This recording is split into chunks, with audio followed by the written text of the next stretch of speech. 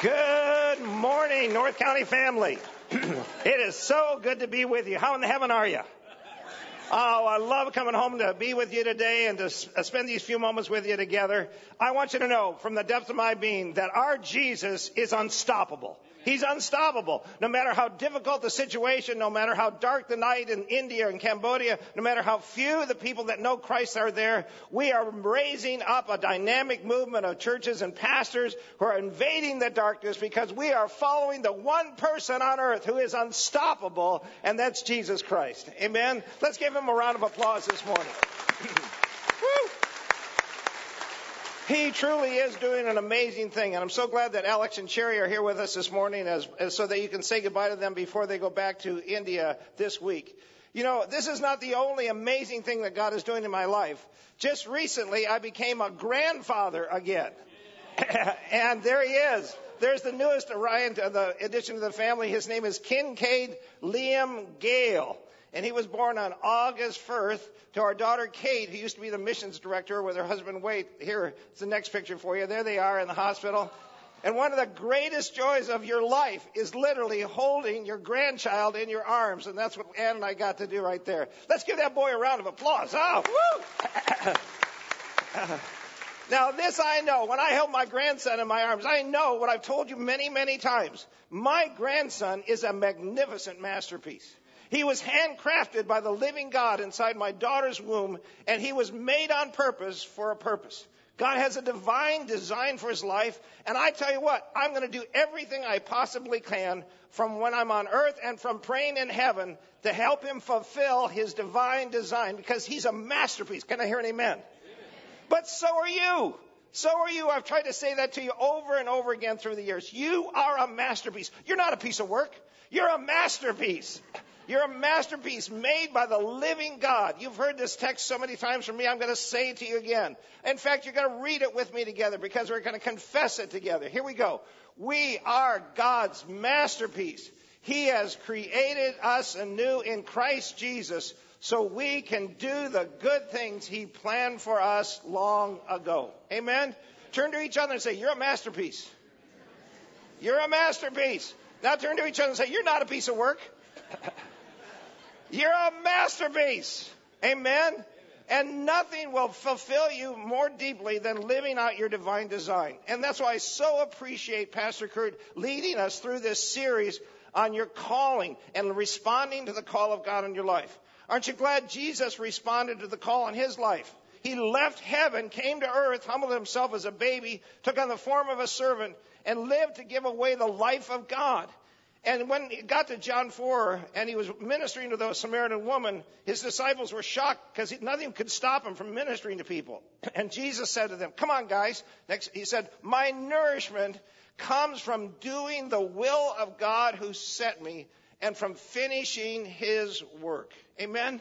Nothing, absolutely nothing, not fame, not fortune, not notoriety, nothing can supplant the incredible sense of well-being that comes from doing your divine design. When you're doing your divine design, this is how you're going to feel. Look at the next picture. That is it. That is exactly, do you get it?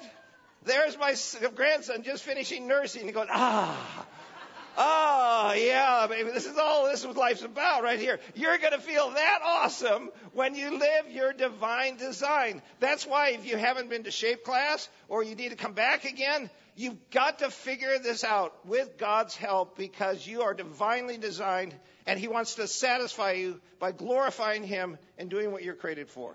Amen? Amen. Isn't that a great picture? Wow. Yes, yeah, that's it. That's awesome, huh? Now, here's what I want you to understand. Jesus knows what you're designed to do. He knows, and he wants to reveal it to you. And it is a progressive revelation. He told me to come and start this church with Ann several years ago, 19 years ago. But when I was 60, there was another call that God put on my life. And many of you probably remember that. I got up in the pulpit on a Sunday morning and said, well, a funny thing happened to me this week. Jesus came and talked to me during my quiet time, and he said he wants to meet with me in Israel. You remember that? And I said, it was a little crazy. I thought some of the pastors and the elders are thinking like, oh, well, are you sure? And I'm sure several in the congregation thought like, our pastor is really losing it now. We always thought he was on the edge, but now he's gone over. But I did. I got on a plane in obedience to Jesus Christ, because as a shepherd, you must model what you ask people to live. Amen? You must model what you ask people to live. And to the best of my ability to hear Jesus, he said, Kim, come to Israel and meet with me. And so, like it says in John, I want you to look at this text with you this morning. My sheep listen to my voice. I know them and they follow me. Let's read that together. My sheep listen to my voice. I know them and they follow me. Now, Jesus promised me on the plane to Israel that when I got there, he would meet with me at the Mountain of Beatitudes, and that he would tell me what he wanted me to do with the rest of my life. So I got on the plane, got there, met my daughter Liza. We go to the Mount of Beatitudes, and at the base of the Mount of Beatitudes is the church that represents where Jesus broke the bread and fed the 5,000, 5 loaves and 2 fishes. And when I walked in there, I was overwhelmed by the presence of God, like Jesus was there waiting for me. And I fell to the floor on the rock in the center of that room, and I simply began to cry uncontrollably because I knew I was in the presence of a living God. And there was not a time to be talking. It was a time to be listening. Are you with me there? And as I cried, and my tears were pouring out over this rock, and all of a sudden Jesus just spoke to me these words. He said, I want you to multiply yourself in countless leaders and pastors around the world. Raise up an army of purpose-driven leaders devoted to growing healthy churches that bring lost people to me. Those are the words. That's the call. I'm 60 years old, and Jesus said to me, I got another plan for your life, and here's what it is. I've been building in your life for this purpose your entire life. This is the finishing of your life. I want you to do this. And I came back, and I shared that later on with the church, and then we asked Kurt if he would be willing to take on the lead pastor here. And hasn't he done a phenomenal job for us, overseeing the congregation? Woo! But honestly, at 60, it's a little late in life to do a new thing. And yet it wasn't too late to do Jesus' thing. It's never too late to do what Jesus tells you to do. And so I gave myself to it, and Ann did it too. We eventually sold our house to Matt and Becky. We got rid of our cars. We went on the road, and we began to invest heavily with the LGN, with Alex and Cherry and Sophia and Jenny in Cambodia. The reality is, though, I got to be totally honest with you. I knew exactly what Jesus wanted me to do, but I didn't have a clue how to do it. I didn't know how. And many people stop when they get a call from God. God says, I want you to do this. And you go, like, how could I possibly do that? All I knew is that Jesus wanted me to do this. I didn't know how. I wasn't sure how much of my time I'd be in India or Cambodia. I didn't know what other nations in Africa he wanted me to go to. All I knew is that Jesus wanted me to multiply myself and reach the nations with the gospel. And what I realized quickly is in order for me to do that, I needed mentors. I needed mentors. And this is such a powerful truth I want you to grasp today. God loves to not only tell you what to do, but he tells you how to do it by bringing people into your life who will help you do it. Amen? And I'm preaching this message this morning because I believe that this room is filled with people who could be phenomenal mentors to others in the congregation who have a call in their life. They don't know how to do it. Now, when I started along with Alex, the LGN, I needed 2 mentors. One, I needed a business mentor. I was so touched by the amazing willingness of this congregation to send me out, but not just send me out, to support me so I could go. You graciously and generously and faithfully stood behind me and Ann personally and give to our income so we can do this work. What an amazing church this is. I'm going to give you a round of applause. Awesome. But to this day, I'm just dumbfounded by how generously this congregation and sacrificially supports the LGN. It's amazing. But I needed a business mentor. I needed someone to help me flip real estate, sell real estate across the U.S. to provide the rest of the income we needed to live on. And I also needed a spiritual mentor, a mentor who had developed a global movement of pastors indigenously who are multiplying themselves in others. And I said, God, I cannot do this. I cannot do this if you don't provide mentors.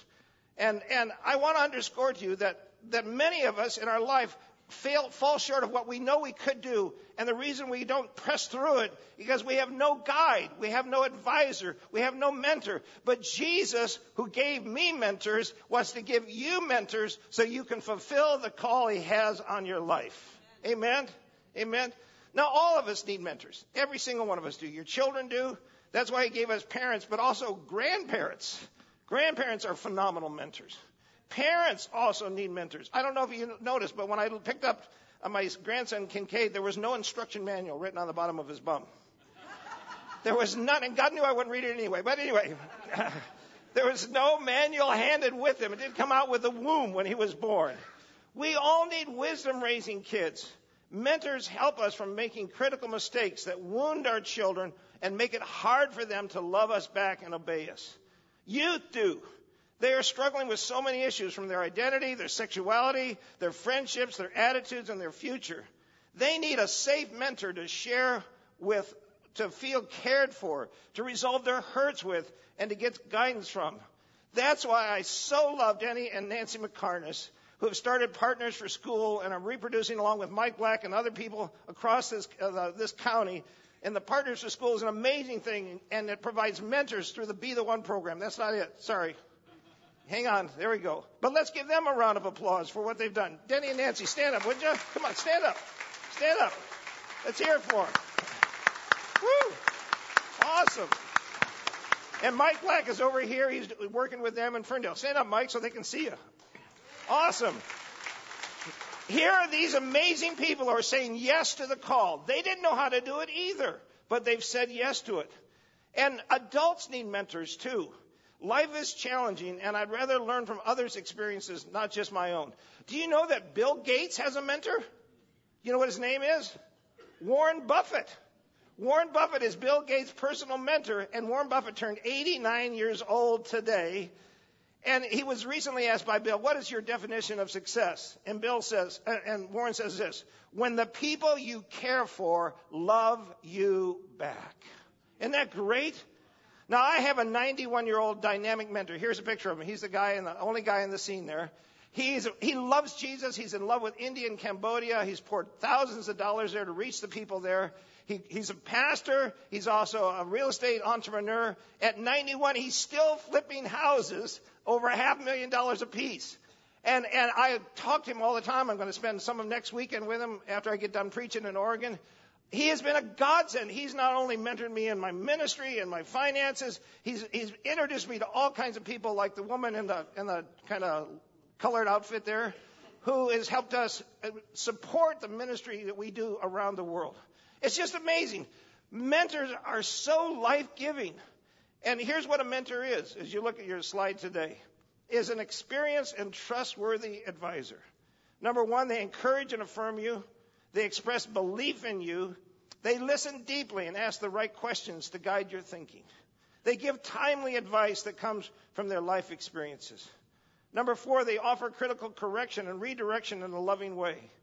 And number five, they support us deeply as we face trials and temptations. Wouldn't you love to have a mentor like that in your life?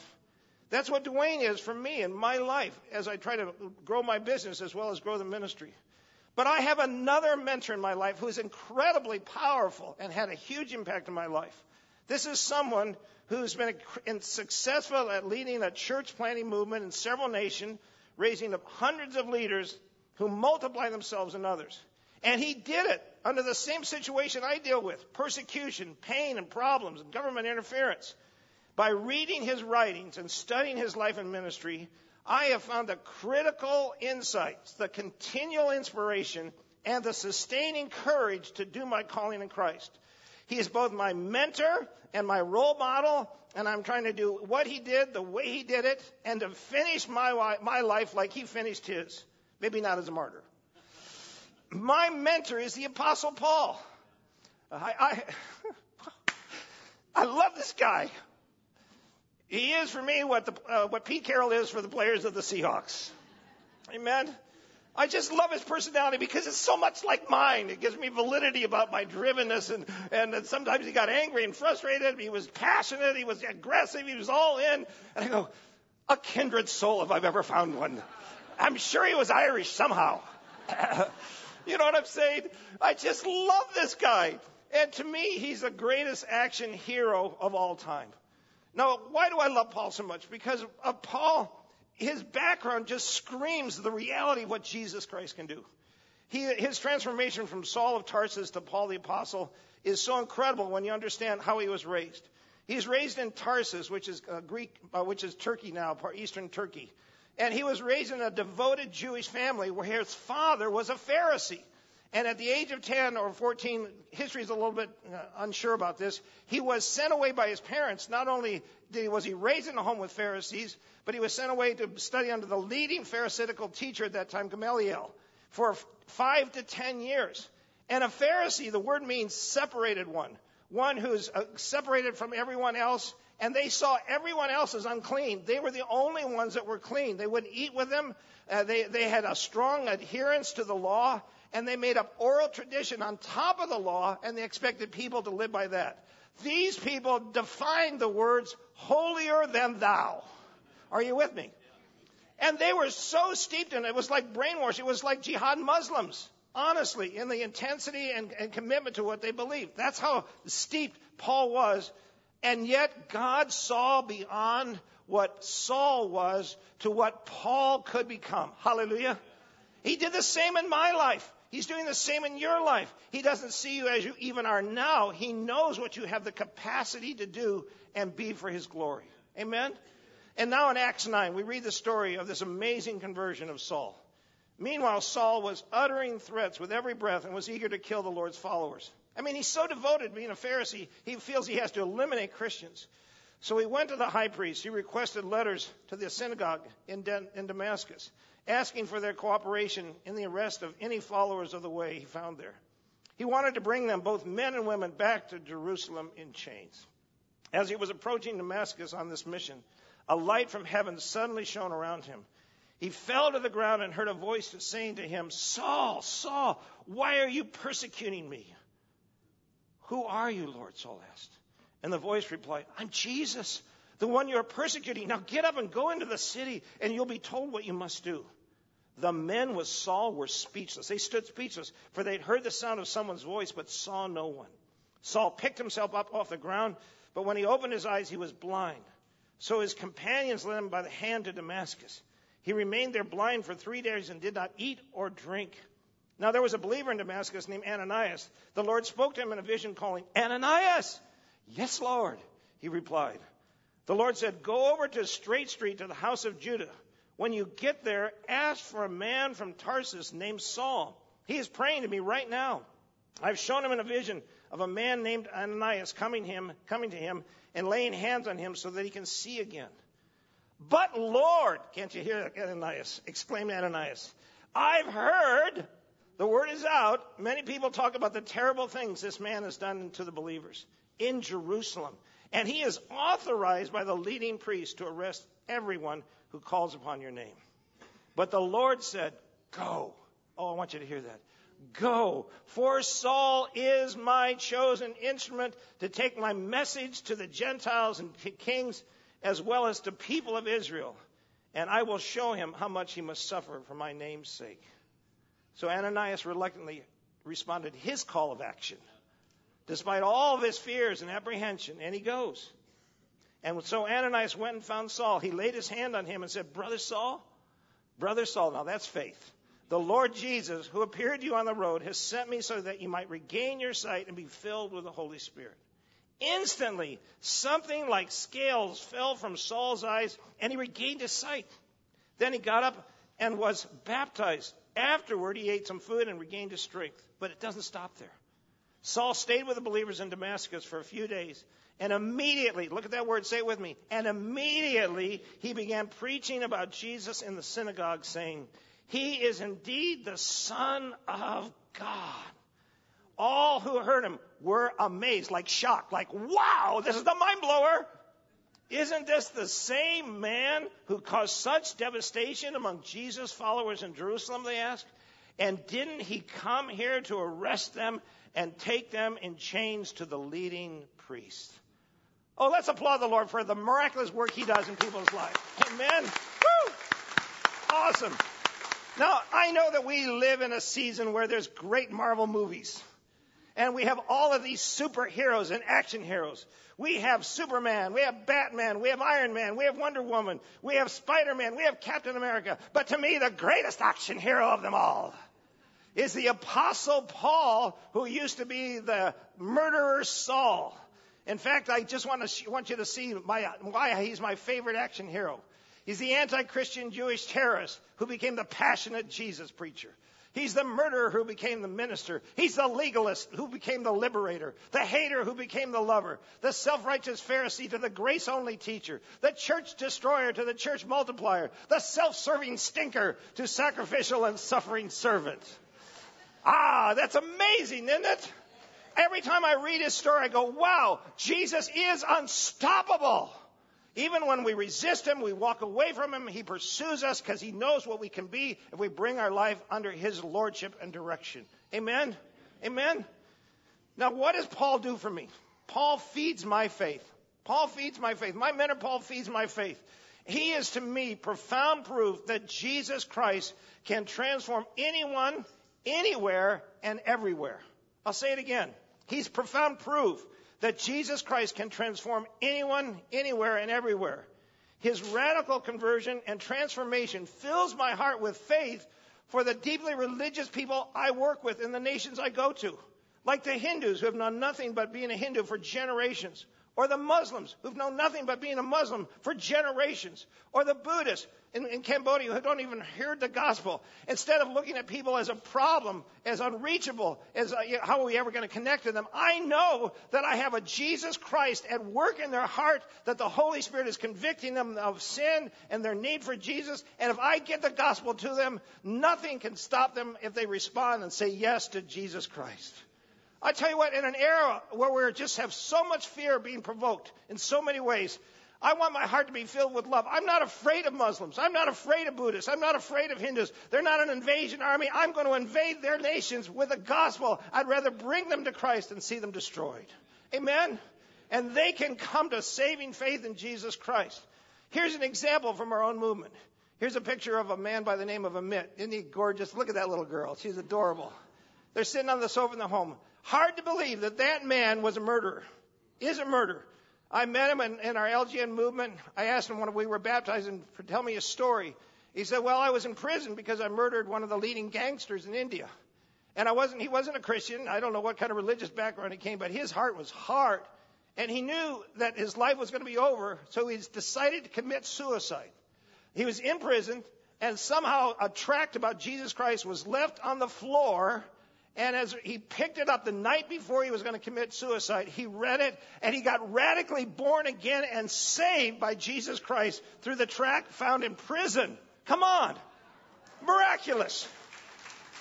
And he has become a dynamic preacher and pastor, one of the best in our movement. And he does a marvelous job, not only training his own congregation, but he also trains all these other pastors. Here's another picture of him here. This guy, everybody would have just written him off, but God miraculously got him out of prison and gave his life back to him, and he's using his life like Paul did to reach people for Jesus Christ. Come on, let's applaud it one more time. Isn't that amazing? Woo! No one is beyond Christ's ability to bring himself. I'll say it again. No one is beyond Christ's ability to bring himself.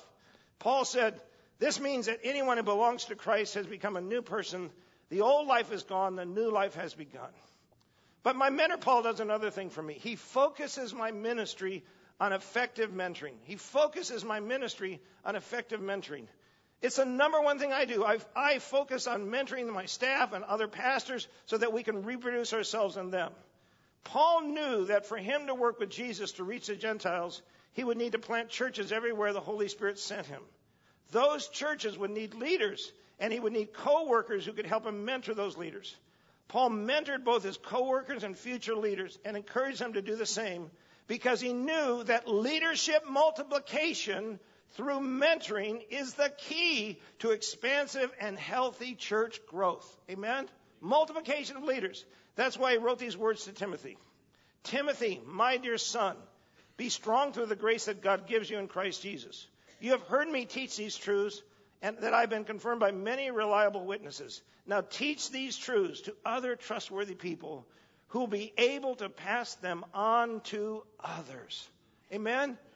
This is exactly what we're doing in Cambodia and in India. Here's a picture of the staff.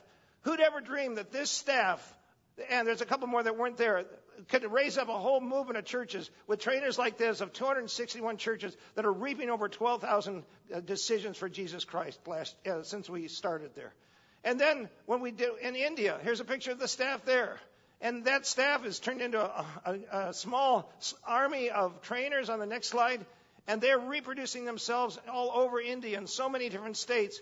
All because we took one simple principle that Paul taught us, the methodology of multiplication, and we applied it immediately, and we're seeing incredible fruit. All the statistics that you saw on that screen today came out of the multiplication of leaders through mentoring, training, and teaching. Amen?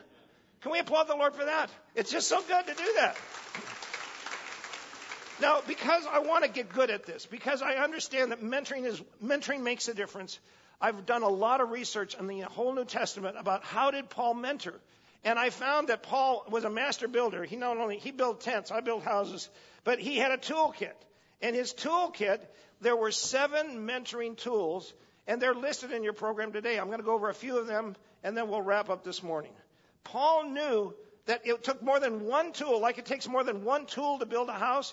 It takes more than one type of mentoring to make a leader who can multiply himself. So let's go over a few of these. Number 1, the highest thing we can do is an example worth imitating. Let's go ahead and skip to the slide with that on there, okay? An example worth imitating. An example worth imitating is literally living what you say and giving an authentic model to imitate. The fastest and deepest way that people learn is by you modeling to them the attitude, the behavior, the skill that they want to learn and grow in. Amen?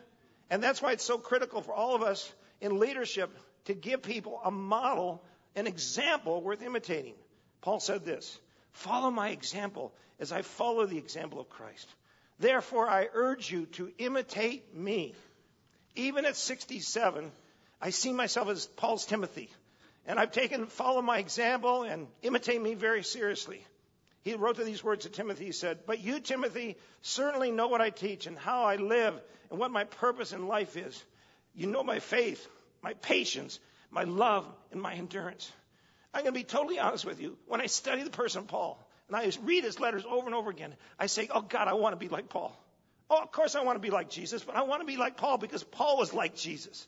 I want to think like Paul. I want to write like Paul. I want to teach like Paul. I want to feel what Paul felt. I want to have an intimacy with the Holy Spirit that Paul had. I want the power that Paul experienced. I want it all. I see in Paul everything I want. And I said, God, continue to use him in my life as a mentor. Bring about what you want through my life through his effectual mentoring of my life. And I want to finish my life like Paul, fighting the good fight, running the good race, running into the arms of Jesus. Amen? The second tool is contagious enthusiasm. Contagious enthusiasm. The 2 Greek words for enthusiasm are en and theos. That means full of God. How many would agree Paul was full of God? It was a passionate pursuit of someone or something, a tireless diligence. Paul personified passion and intensity and undying enthusiasm. He was all in, all the time, for everyone, everywhere. Only Pete Carroll matches Paul's contagious enthusiasm. I love that about him. And the things he was most passionate, I won't go over the scriptures because you have them to study. He was most passionate about intimacy with Christ. He wanted to know Christ. It wasn't a job. It was a relationship. Secondly, he was passionate about reaching the lost for Christ. He would do anything, go anywhere to communicate Jesus with them. He would give up anything to reach them. But that wasn't all. Paul, it says in Colossians, I'll read this one to you. It says this. He was also committed to bring them to maturity in Christ. He says, we proclaim him and admonishing every man, teaching every man with all wisdom, so that we may present every man complete in Christ. For this purpose also I labor, striving according to his power, which mightily works within me. But there was a third tool that Paul used, and that's generous and genuine encouragement. The action of giving someone support, confidence, and hope. When he wrote the church in Philippi, it just oozes with encouragement. It's just the whole letter, just like, whoa, wow. This is so encouraging when you open the letter. He writes these words. Every time I think of you, I give thanks to my God. Whenever I pray, I make my request for all of you with joy, for you have been my partners in spreading the good news about Christ Jesus from the time you first heard it until now. And I'm certain that God who began a good work within you will continue his work until it is finally finished on the day when Christ Jesus returns. So it is right that I should feel as I do about all of you, for you have a special place in my heart. God knows how much I love you, long for you with the tender compassion of Christ Jesus. Wouldn't you love to have him as your mentor? He's mentoring that whole church with three things: appreciation, affirmation, and affection. Beautiful. Number 4, loving exhortation, strongly urging someone to do something you think they should do out of love for them and desire for them to live their best life. Now, Paul would have loved this sign I found at the Northwest Soccer Fields. Here's what it says. Please remember, while watching your child play, these are kids. This is a game. The coaches are volunteer. The referees are human. This is not the World Cup. Amen? Amen. Good preaching there. Good preaching. Right on the sign. Well, Paul felt the same way when he wrote the church at Rome. This is what he says. And so, dear brothers and sisters, I plead with you to give your bodies to God because of all he's done for you. Let them be a living and holy sacrifice, the kind he will find acceptable. This is truly the way to worship him. Don't copy the behaviors and customs of this world, but let God transform you into a new person by changing the way you think. Then you will learn to know God's will for you, which is good and pleasing and perfect. Paul was so committed to their successful development. He wanted them to walk in their divine calling. He wanted them to live holy lives in Christ Jesus. He didn't want them to slip back into legalism. He was so for them. He says, I'm pleading with you. That's the heart of an exhorter. I'm pleading with you. Come on. Don't sabotage your own life. Give Jesus your best. Let him renew you, and you'll become the person you long to be.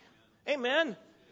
But then there was another thing Paul did, and he gave helpful edification, sharing insights and instruction with the goal of improving every area of their life for Christ. We know that the church that Paul was writing to was suffering through persecution, and many of my brothers and sisters in India are going through the same thing.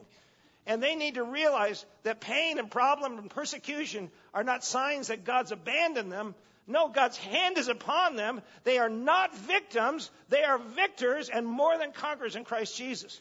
So when Paul writes to the church at Rome, he knows that they're struggling through this. They're wrestling with it. And he makes this statement. It's so powerful. He says, can anything ever separate us from Christ's love? Come on now.